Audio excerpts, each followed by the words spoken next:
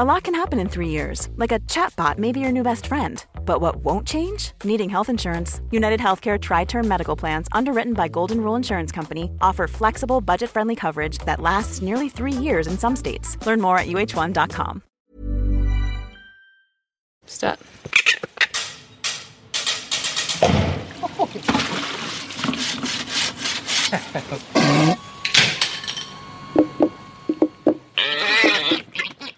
Kiki mai kake mai, and welcome to Our Changing World.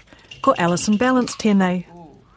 Later on, we'll hear about a world-first attempt to drill deep into an active underwater volcano. But first, historian Jonathan West did his PhD research on the Otago Peninsula. It's a remarkable tongue of land, jutting out from Dunedin City and flanking Otago Harbour.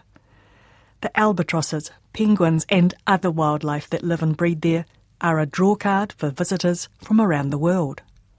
Jonathan has turned his research into a book, The Face of Nature, an environmental history of the Otago Peninsula. The Face of Nature paints a picture of the peninsula's original, rich biodiversity and then charts human impact, both Māori and European, to the turn of the 20th century. I catch up with Jonathan to find out about some of the many things he covered in this intriguing history. I wanted to try and look at how the peninsula had been before people arrived, but then to look at how people had approached their new environment, first Polynesian Māori arrivals, then Europeans, the rest of the world, how that experience had changed people, how that change had occurred both through the evolution of attitudes and the need to shape a new economy as the world around them changed. So it's a very particular geography, isn't it? It's very windswept and wild on the ocean side of the peninsula. It's got a sheltered, gentle harbour on the other side. Yeah, and that geography has really shaped its settlement. By and large, people have lived on the harbour side, and the outer coast has become almost increasingly wild. When the first Polynesians arrived on the Otago Peninsula, when was that and what did they find? Using archaeology as your guide, the first settlement of New Zealand is pinned reasonably tightly these days to about 1280 AD. That fact, coupled with the theory that New Zealand and even the outlying islands were settled in an extraordinarily quick starburst where there was an arrival and very quick dispersal of people around the coast so quickly that really archaeology cannot distinguish the sequence. And so all we know is that there weren't that many people in the early arrivals, but they moved really, really fast, astonishingly quickly, and clearly with what can only be called really political motivations to name and claim and gain territory really fast. And to cut a long story short, the Otago Peninsula is one of those sites which, if not as early as the Waido Bar, is so close in time as to be indistinguishable. And what was the environment they found there? Was it a forest-covered environment? The peninsula was certainly forested. It was a podocarp broadleaf forest. It was a very diverse range of vegetation because of the diverse landscape, because the landscape ranges from, of course, being coastal, and you have estuaries and you have cliffs and you have white sand beaches, all of which are backed by a different range of vegetation, and some of that rises quite rapidly into hills that are quite salt-laden on the outer coast. On the inner coast, much sunnier. You have a range of soils. A lot of that vegetation was sustained by seabird guano. New Zealand, when first discovered, had an extraordinary range and abundance of seabirds.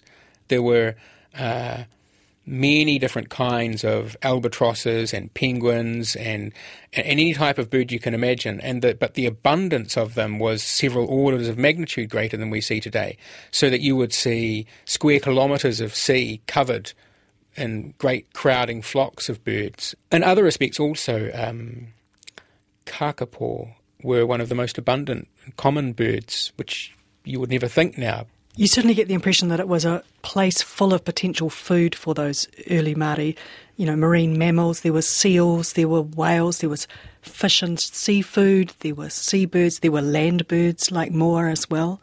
Yes, and obviously the marine mammal densities would have been really high. it's such great habitat for seals.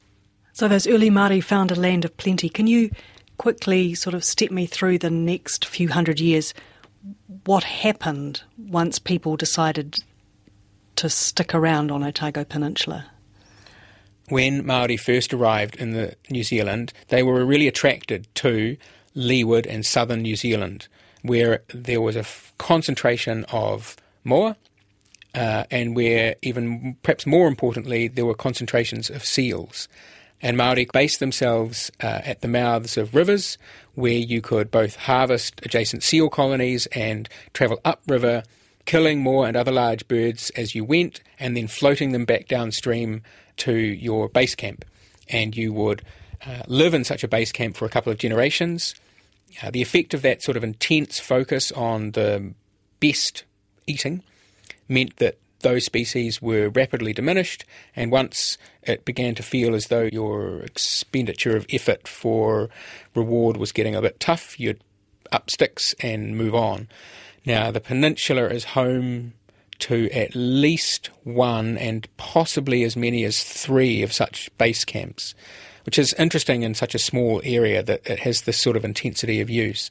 My supposition has been that Māori used the harbour rather as they elsewhere did at the Waitaki and other rivers, Shag River mouth. They travelled up the harbour as though it were a river, and indeed it was called the river by Māori and whalers later. And if you look at a dot map of the South Island or of the Otago coast more peninsula, where each dot represents an archaeological site, the peninsula is virtually covered in these dots, suggesting that there was several large settlements at various points, and then radiating around those lots of little sites where they would have gone for particular reasons to harvest some particular resource.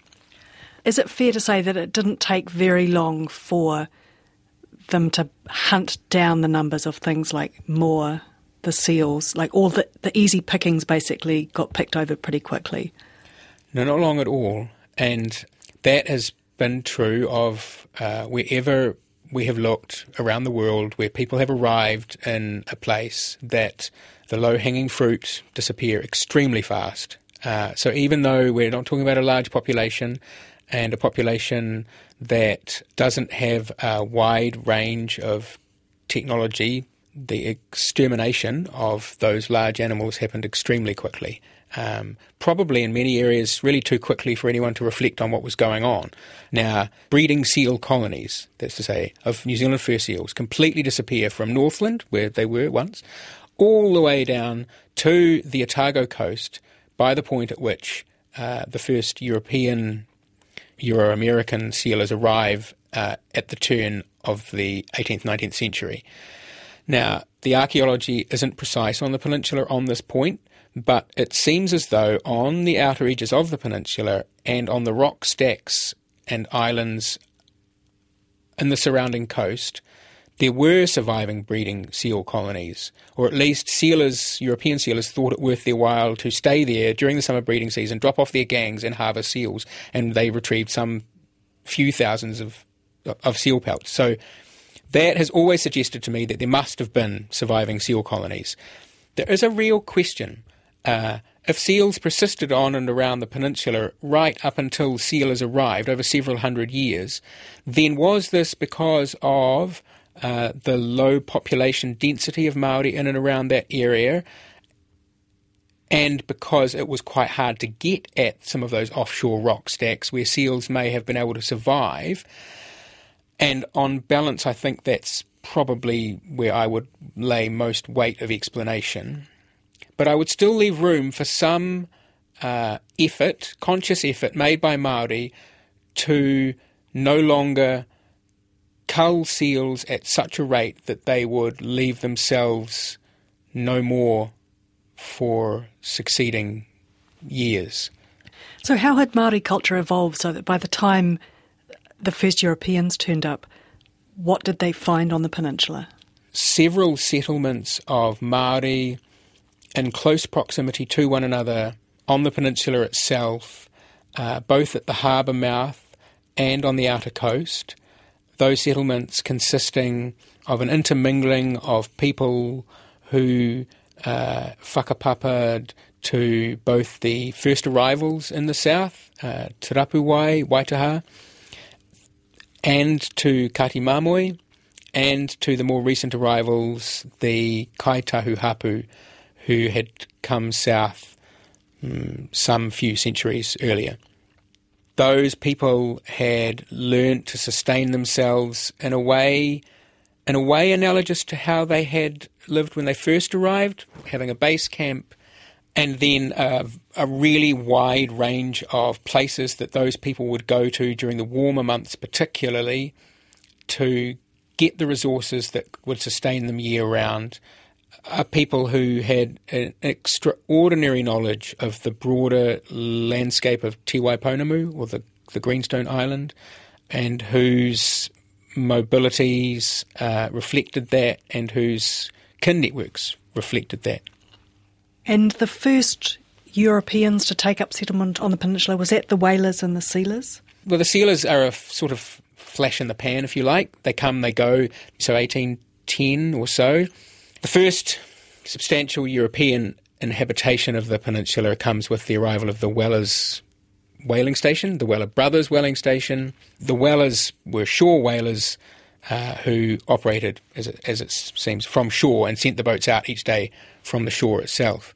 Set up in the early years of the 1830s, and a whaling station out at Otago, which is just inside on the inner tip, the lee of the peninsula, right in the midst of the Māori communities there.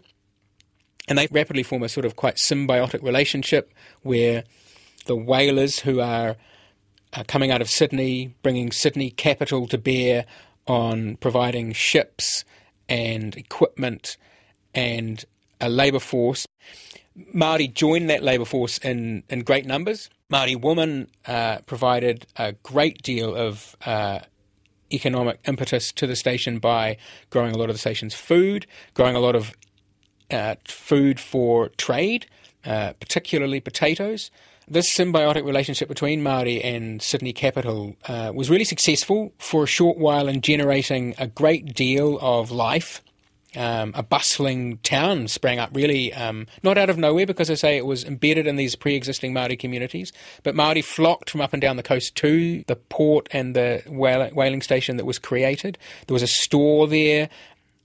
The whalers, like Māori before them, very quickly killed off the whales, or at least to the extent that it was no longer economically sustainable to continue whaling in the area.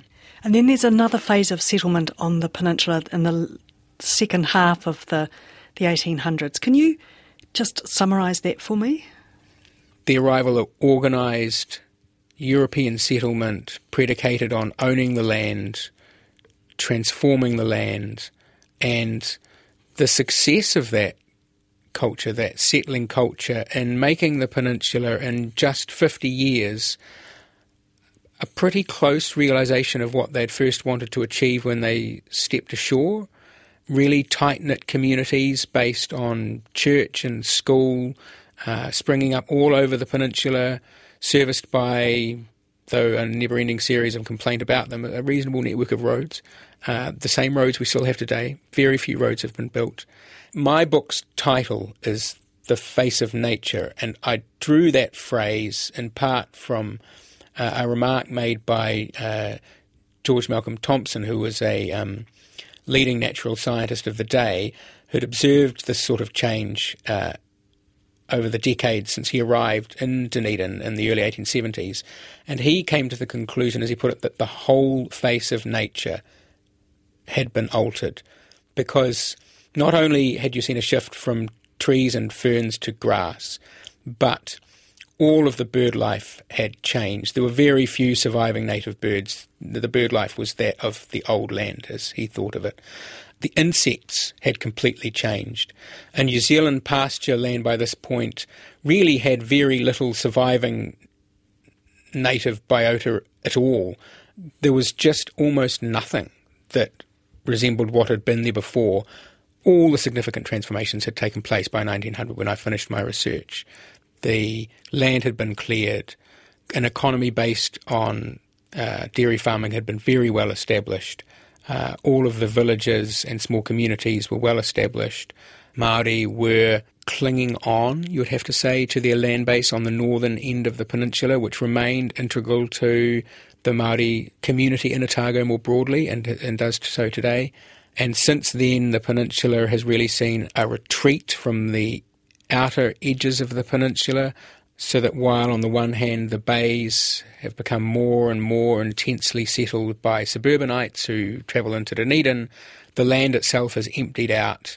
People have walked off the land so that now it only sustains a few functional farms, most of whose money seems to be made from fleecing tourists who pay to peep at penguins rather than fleecing sheep.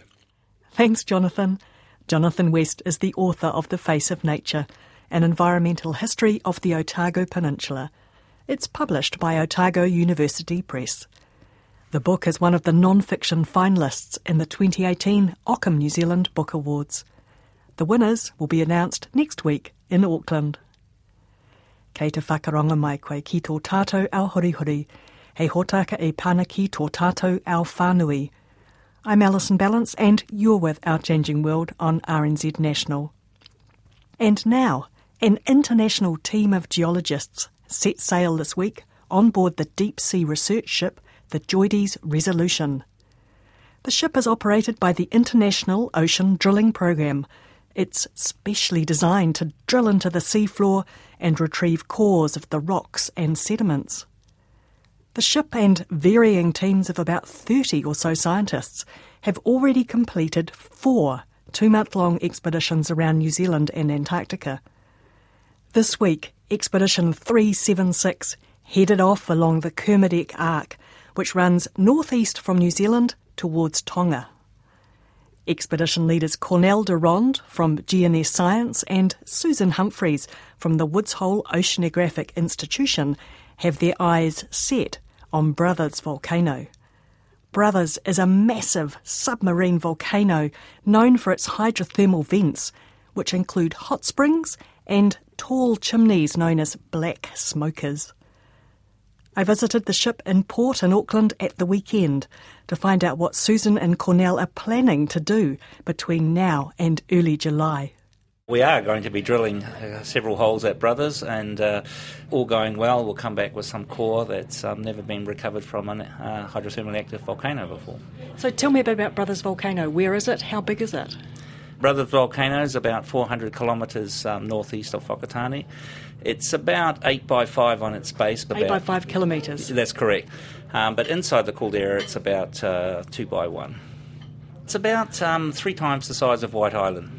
So what kind of volcano is the Brothers Volcano, and why are you interested in it? It's a type of volcano that you find associated with subduction zones that results from the subduction of one plate beneath the other and the release of water that causes the rocks to melt and creates a volcano. So it's an arc volcano, which is very different in chemistry from the volcanoes that you find on mid-ocean ridges.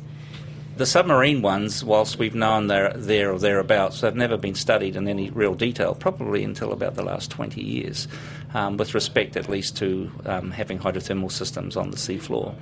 So that's all pretty new, and as this is a direct consequence of about 20 years of research on one particular volcano, where we have mapped it in great detail. We know about all the hot springs there. We know about the mineralisation and animals and so on, but something that we don't know about is the third dimension. So what's it going to take to drill down into the volcano? As you probably know, a lot of the technology for drilling was designed for looking for oil, and of course we're drilling into a volcano, which is hard rock, and so we'll be using a couple of technologies. One, which is rotary core barrel drilling, which is essentially putting a drill bit on the end of a string and then rotating it, which is a technique that is used in sediments, soft rocks as well. But we will also be testing a new technology that's being brought to us by our Japanese colleagues that actually rotates the drill down close to the drill bit so that we can perhaps penetrate this very hard rock a little bit faster. It's also going to be a little difficult because there's probably going to be a lot of loose volcanic rock on the top that we're going to have to drill through. And so one technique we'll be using will be something called casing, which is a way of, as you drill, you lower a steel pipe into the hole to try to make sure that the hole doesn't collapse.